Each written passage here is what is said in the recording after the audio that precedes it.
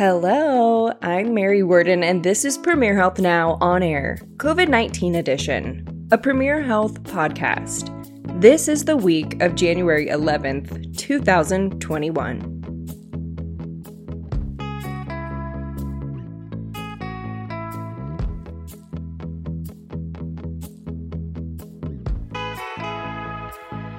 Hey there! Happy New Year! If you're listening to this, then we made it. We survived 2020. I think it's a fair assumption that we all learned not to put too much pressure on the year to come by saying it's going to be the best year ever, and we're going to do all the things. I heard a lot of that talk going on as we were approaching 2020, but not so much this year. And that's okay. But did you make any New Year's resolutions? To be completely honest, the holidays and then the end of the year snuck up on me so quickly that, quite frankly, I didn't even think about New Year's resolutions until we were already a few days into January. And it felt weird to make any big resolutions this year. So I decided to focus on what I've been reading and learning about, and that is called the micro goal. You can set a new micro goal anytime. It's something small and attainable that helps you prioritize and stay organized, and instead of setting any big, hairy goal that could be long-term, the micro goals are like baby steps towards the end goal. And since I'm still lucky enough to be working safely from home, my micro goals are all about taking small steps to get my insert air quotes here routine in check. And yes, there are air quotes around that because my routine is garbage right now. So even though it was after the new year, I listed out a few small things I wanted to start out with for my micro goals.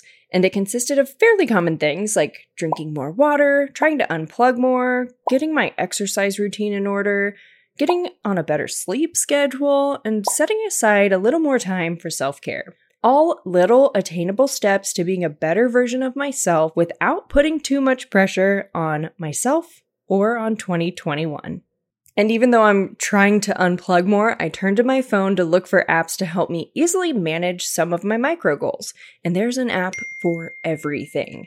I downloaded a few and most were free, but a couple of them offered a free 7-day trial. And I like free stuff. I'm not going to call out which app this was, but there was one free trial that I was really excited about. I really wanted to test out this app. But then when I got into that free trial, I was so glad I didn't purchase it because truthfully, it was not good. It wasn't what I expected from the app and it wasn't user-friendly. So I promptly emailed customer service, canceled the subscription, and said, "Thank you so much."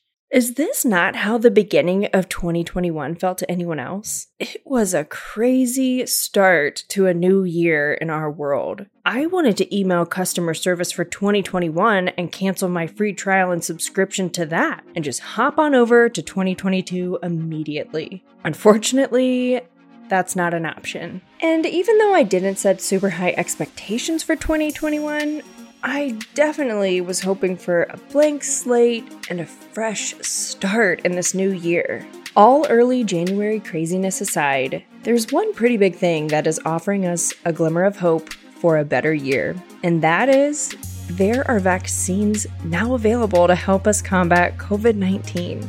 It's not available for everyone just yet, but it will be.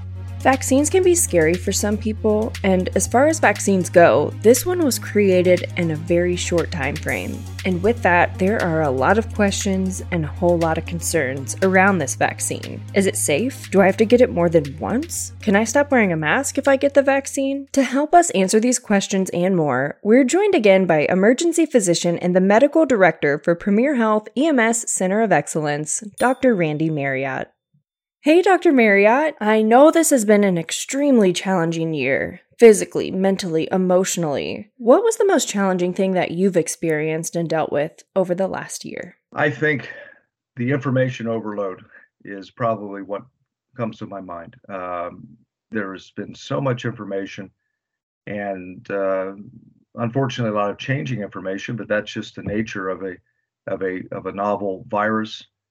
Causing a pandemic. We won't have a good knowledge base for weeks to months, and that's still changing. So I would say keeping up with the onslaught of information has probably been the most challenging, and trying to provide accurate information to the constituencies that I serve, mainly EMS and emergency physicians, trying to give them the most up-to-date information, then trying to modify that information as evidence changes. That's difficult. It's difficult for the person trying to disseminate the information, and it's just as difficult for those trying to take it in. So it's I think, particularly in our technological age, information overload is very easy to have overwhelm you. So I that's my first response. You want to be accurate, and it's difficult to know from day to day whether you might be a little bit behind in one area.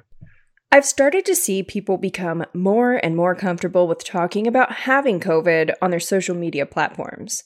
I've been seeing a lot of people creating survival kits in case they get COVID and a list of what those kits have inside them. They're also giving advice on what you should be taking while you're recovering at home. Some of the more common things I'm seeing are supplements like zinc and vitamin B. As the expert, what do you think about these types of at-home kits? Well, unfortunately, I don't think many of the supplements have really good evidence. Vitamin D is recommended if you are deficient in vitamin D, but if you don't particularly know that, or you're not deficient, I'm not sure that it's helping you a great deal. Melatonin is another one that you hear bandied about, and I think as far as maintaining your sleep cycle while you're ill, that's probably helpful. Again, is it going to improve your recovery or speed your recovery? No. Is it going to provide some comfort while you're ill? Potentially. So I don't think any of the supplements that I've seen talked about are necessarily harmful as long as you don't exceed recommended dosing. Whether it's going to give you much benefit or not, that's another story. Another item for the kit that I've heard a lot of people talk about is an oximeter, the little thing that clips on a fingertip to help test your oxygen levels. Is this something useful? And if it is, what should your oxygen levels be at? Sure. I will tell you that actually is, I think, a decent thought, a good idea, and actually has been adopted by healthcare systems, where they actually will give someone a small pulse oximeter before they leave the emergency department or before they leave the hospital, with instructions on watching their oxygen saturation. If it falls below 90, certainly that is a sign of trouble. That's where we will intervene with oxygen for sure. We'd like that number to be a little higher. We'd like it to be closer to 92 or higher, but definitely below 90, we start to become very concerned, and we would not release you from the hospital with a pulse oximetry reading below 90. Not without arranging for home oxygen if you were an inpatient. Of course, that's difficult to do from the emergency department. The strategy is you have this home pulse ox monitor. You keep an eye on your actual numbers, and if they're trending downward, then you contact your doctor. You return to the emergency department. You take whatever action you've been instructed to take. And I think it has some significant benefit, provided the pulse oximeter is of sufficient quality to give you an accurate reading, and that I think is in question with some of them. That technology has become fairly inexpensive, but unfortunately, during any crisis, you have people selling things that maybe don't necessarily make the grade. These are not healthcare grade pulse oximeters in most cases, the ones that they're buying online, and it doesn't mean they're not helpful. Doesn't mean they will not give you an accurate reading, but sometimes it's questionable. I have heard some reports of pulse oximeters that were giving bad readings, falsely high, which is where you certainly have the most danger. If it's giving you a higher number than actually is occurring in your body, that's very, very dangerous. I've heard some stories with them also reading too low, and then they get to the hospital and realize that number was in error. So I guess I'll throw out the caveat: provided you have a properly functioning pulse oximeter of sufficient quality to give you a fairly accurate reading, I think it's a great idea. And to wrap up thoughts around an at-home COVID kit, what would you tell a patient who does not have a critical case and who is at home to do for optimal recovery? Well, the typical rest, stay hydrated, control fever. Those are some of your most important steps. Controlling fever not only makes you more comfortable, puts less stress on your cardiovascular system, causes less loss of fluid.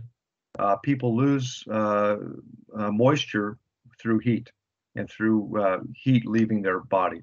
That's what we call insensible loss. When you have a higher temperature, you breathe a little faster, which means you're exhaling moisture, and you're also having moisture evaporate from your skin as well.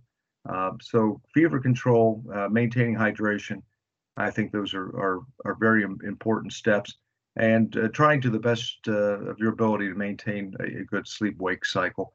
It's where the melatonin might help, but the rest is important as well. Dr. Marriott, let's shift gears and talk about what is in everyone's news feeds and on everyone's minds, the vaccine. To start, I'm curious, have you gotten your vaccine yet? I have. It was very public. I was at the convention center at the Public Health of Dayton and Montgomery County's POD, which stands for Point of Dispensing. And so I was vaccinated by a Dayton paramedic on camera. And it was a very surreal experience. It was an emotional experience, honestly. And I'm very glad that I did it. It was on Christmas Eve, and it was my first opportunity. So if that tells you anything about my position, the fact that I was counting down the hours to be able to get that vaccine and did it at the very earliest possibility. That's how excited I was to be able to receive it. What a nice Christmas gift. And you said it was an emotional experience. What kind of emotions were you feeling? Well, I never dreamed we would have it that soon. And I felt like, that I've made it at least to this point. I've not gotten sick myself. I now have an opportunity to continue to work and continue to treat COVID patients, and maybe do so somewhat more safely. There's always that thought in the back of your mind: is this the day that I get sick, or is this the time when one of us ends up being hospitalized? We've had probably about 25 to 30%, maybe more now, of our emergency providers in Premier Health that have been infected. That's not something that we talk about a great deal, but the fact is that it is a significant danger to us. And the fact that I could receive at least the beginning of some protection and have it happen so quickly, compared to what was predicted, it was just a very, very good day for me. We're going to take a quick break, but don't go anywhere. With the vaccine being so new and something that became available so quickly, there are lots of questions. When we come back, I'm going to ask Dr. Marriott questions that came straight from you, our listeners, about the vaccine. Stay with us. We know getting care comes with a little uncertainty right now. But behind these masks, you'll find unwavering dedication, compassion, and protection for you and the care we provide to you. You won't find us backing down. We won't stop. As long as you need us, we'll be here, standing strong. Because it's who we are, and care is behind everything we do. Our care lives here. Premier Health. And we're back. Okay, Dr. Marriott, let's take a few questions straight from our listeners about the vaccine. Here we go. The vaccine was developed too quickly. Is it safe? I think it's probably gone through the same degree of scrutiny that other vaccines have gone through, except just on a very accelerated timetable. I don't believe that significant corners have been cut. I think it was the volume of people working on the vaccine, the number of man hours compressed into several months. And I understand that in terms of clinical trials, it doesn't give you as much time to assess for the short-term and intermediate effects, and certainly gives you very little information about long-term effects. That I understand. And what I typically explain is, in part, what I've said a few seconds ago, and that is that we don't know the ramifications of having COVID-19 on your long-term health. And if I'm going to take a risk one way or another, I felt the risk benefit certainly swung toward taking the vaccine, even though we don't know everything there is to know about it. In a choice between two unknowns, and there's unknowns on both sides of the equation, I chose to take on the unknowns of the vaccine because I feel the technology is sound, the process has been sound, and the likelihood of it causing long-term effects is much less than being infected with the virus through natural disease. Do we know how long immunity will last, or will I have to get the vaccine every year like the flu shot? I think it's entirely likely, entirely probable that we're going to need to have additional COVID vaccine administered to us if we're going to maintain immunity. The interval necessary, I have no idea. Would it be annual? Will it be every so many years? That's hard to say. We really have no immunizations right now that confer truly lifelong immunity. And the recommendations change from time to time on how often you should have what vaccine and when you should have boosters, et cetera.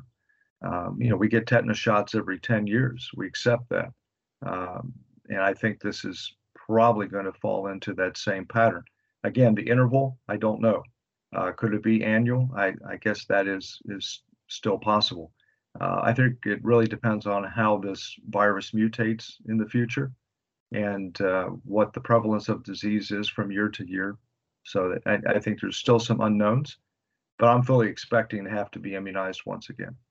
And Dr. Marriott, to follow up on that listener question, when a little more time passes and we do have more data, how is the frequency determined? Well, I think it'll be a combination of assessing for antibody level within those that have received the vaccine, combined with the genetics of the virus itself, and how they feel that the current circulating form or wild type of virus, how that will respond to the vaccine, or respond to the antibody that we have in our bodies that have been induced by the vaccine. So it's going to be a combination of those two assessments. Do we have enough antibody so many months or years out still in our bodies? And do we believe that antibody in our bodies will be effective against the current form of the virus in circulation? And another listener question, does the vaccine prevent you from getting COVID, or is it similar to the flu shot where you could still catch the flu, but you have lessened symptoms? Well, I would say the answer to that is both. We don't know all the answers quite yet to this. What it does is it actually induces your body to produce antibody to COVID. And so you're receiving a strand of what's called messenger RNA, which goes into your cells. And the code in that messenger RNA is instructing your cells to produce the antibody to the COVID virus. So it's still possible to get ill with COVID, but likely with a much reduced illness and significantly fewer symptoms. Almost to the point, maybe in some cases, where the disease is asymptomatic.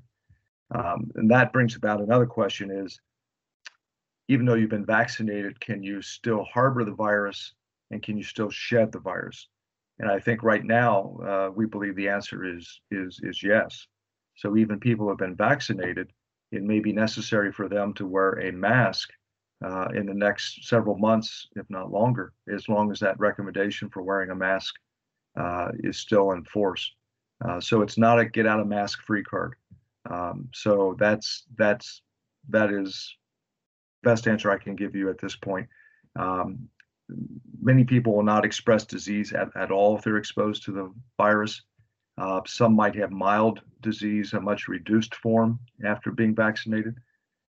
But we still don't know whether we will shed the virus, and to what degree we'll shed the virus. In other words, could we be contagious even though we've been vaccinated and not expressing the disease? And the answer is, I think that may be possible. So if you've had one or both of the series of shots for the vaccine, you're not fully protected. Is that correct? No, 94 and 95% range based on which one you got. They're essentially identical, the Pfizer versus the Moderna. Would the vaccine help someone in ICU or with a very critical case who already has COVID? I think right now the answer is no. The better option is, I think, to use other medications that may directly impact the viral load, like remdesivir, although the results with remdesivir are somewhat mixed. People who have had recent COVID infections who receive the vaccine can have more side effect to the vaccine. It's not contraindicated. In fact, it's still recommended that people who have had COVID have the vaccine. We're recommending that they wait about 90 days. That helps to reduce the more exaggerated response to the vaccine. It also gives those who haven't had the disease, who don't have natural antibody, gives them a chance to be head of the line to get the vaccine as well. But no, there's no recommendation to give the vaccine to someone who's currently infected. I think you would be asking for a fairly significant amount of side effect. And those that are in the ICU that have been there for a week, 2 weeks, three weeks, they've already developed antibody just from having the disease itself. So giving an additional vaccine probably would not be helpful, because again, it would take 10 days after the vaccine was administered for them to even get up to 50% or more effectiveness. So they're already too far down the road. They've already produced their own antibody. They could have a more exaggerated reaction, and it's going to take weeks for them to get an antibody level from the vaccine if they didn't already have their own. So yeah, I don't see a role for that with people currently in the ICU.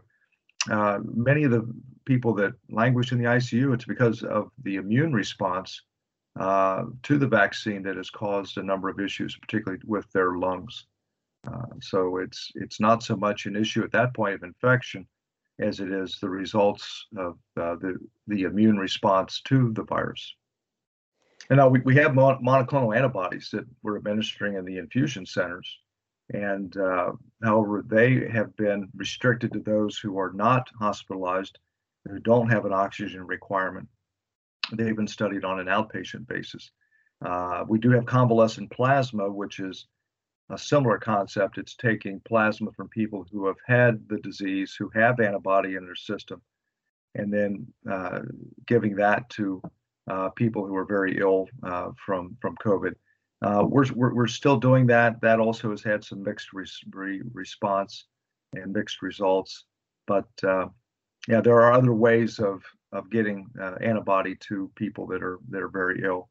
And again, as I've said, if they've been there for a week or two, they've already produced some of their own antibodies. So it really is more of an issue of dealing with the side effects than it is the virus itself. Is it possible to have an allergic reaction or experience negative side effects when getting the vaccine? The initial information from Zone 3, which is a third of the state of Ohio, it's the Cincinnati-Dayton area.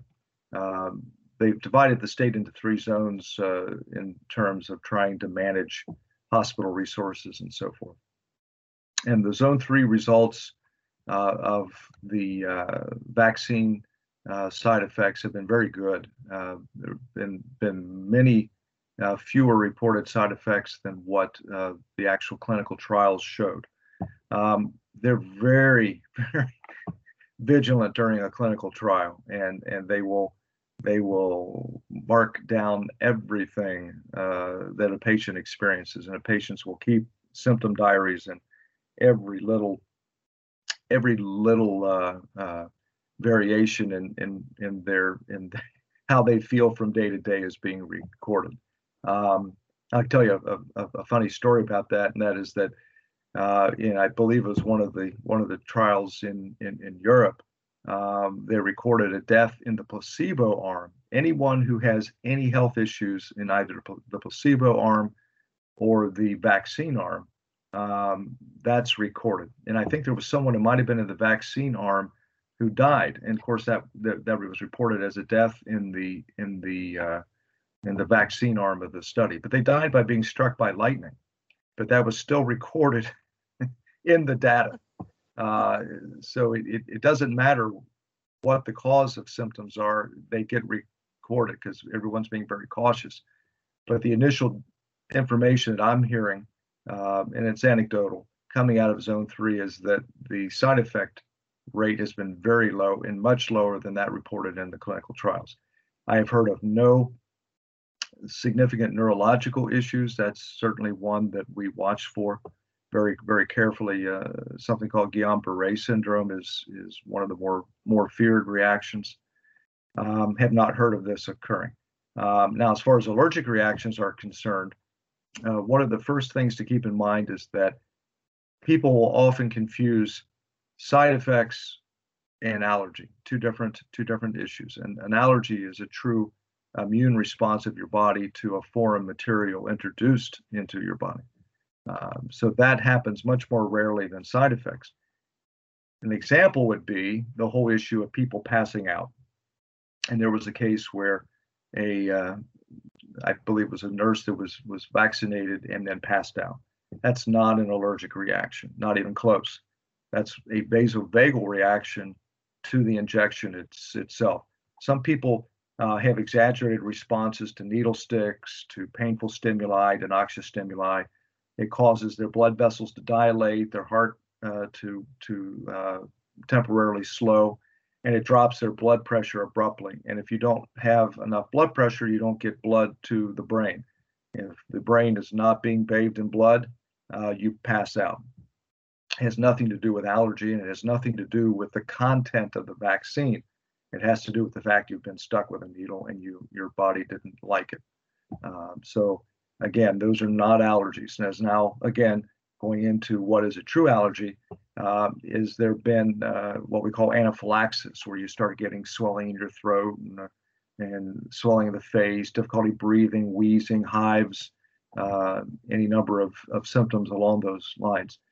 Been very, very few of those cases. And that's something that we see occur with the administration of any medication. Again, any foreign material being introduced into your body can trigger that type of response, including certain foods. And some people are more prone to this. So people that have a history of severe allergic reactions have been asked to kind of abstain from taking the vaccine in this first round until there's better information. But again, I believe of the thousands of people that have been immunized in this part of Ohio, I've heard of only one or two allergic reactions that required immediate treatment, and those people did fine, as far as I'm aware. And again, every time you set up a pod or a point of dispensing where the vaccine's being given to hundreds of people in a day, they have all the necessary equipment on site to treat an allergic reaction. And of course, when you're in a place like the Dayton Convention Center, they had a medic unit on standby. They had a number of fire department personnel there. They were more than prepared to deal with any type of allergic reaction. Is there anyone who should not get the vaccine? Well, the vaccines are approved, I believe, for 16 up and 18 and up. Pfizer or Moderna, either one is at 16, and then the other one is at 18 and above. So obviously people that are younger than that will not be getting it initially. There is a somewhat lengthy list of people they recommend abstain from the vaccine. And a lot of it involves people with pre-existing conditions, some immunocompromise, and also some issues pertaining to previous allergic reactions, like we mentioned before. It's not a huge list, and for the most part, people can receive the vaccine. It's felt to be safe for pregnant and breastfeeding women. In fact, it's recommended for pregnant women. My daughter, who happens to be about 34 weeks pregnant, is due to get it, I believe, this week.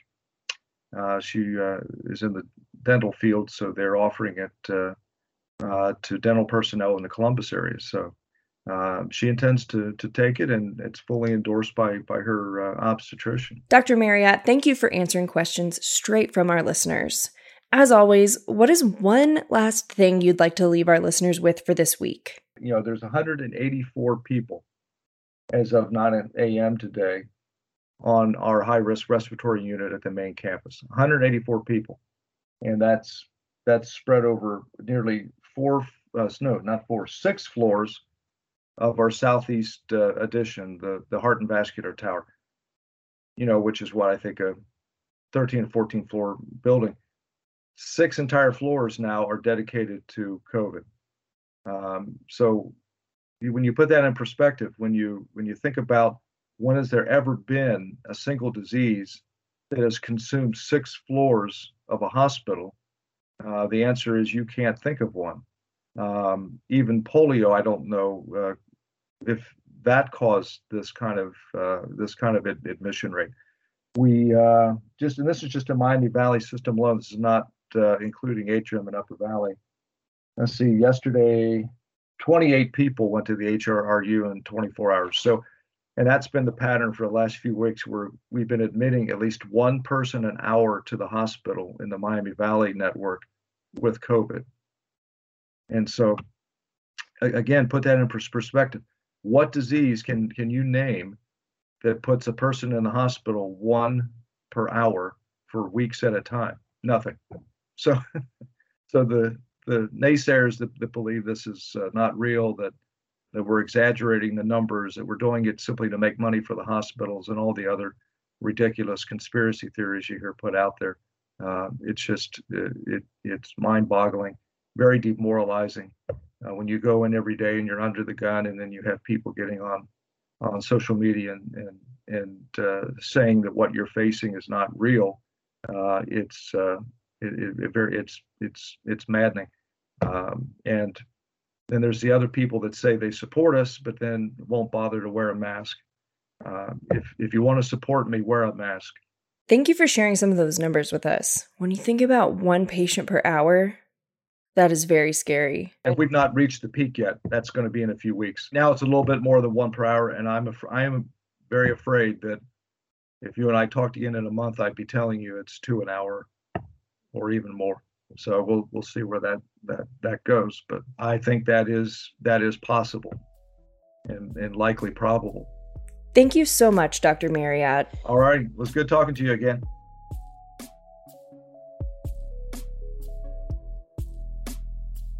If you made resolutions for 2021, that's great.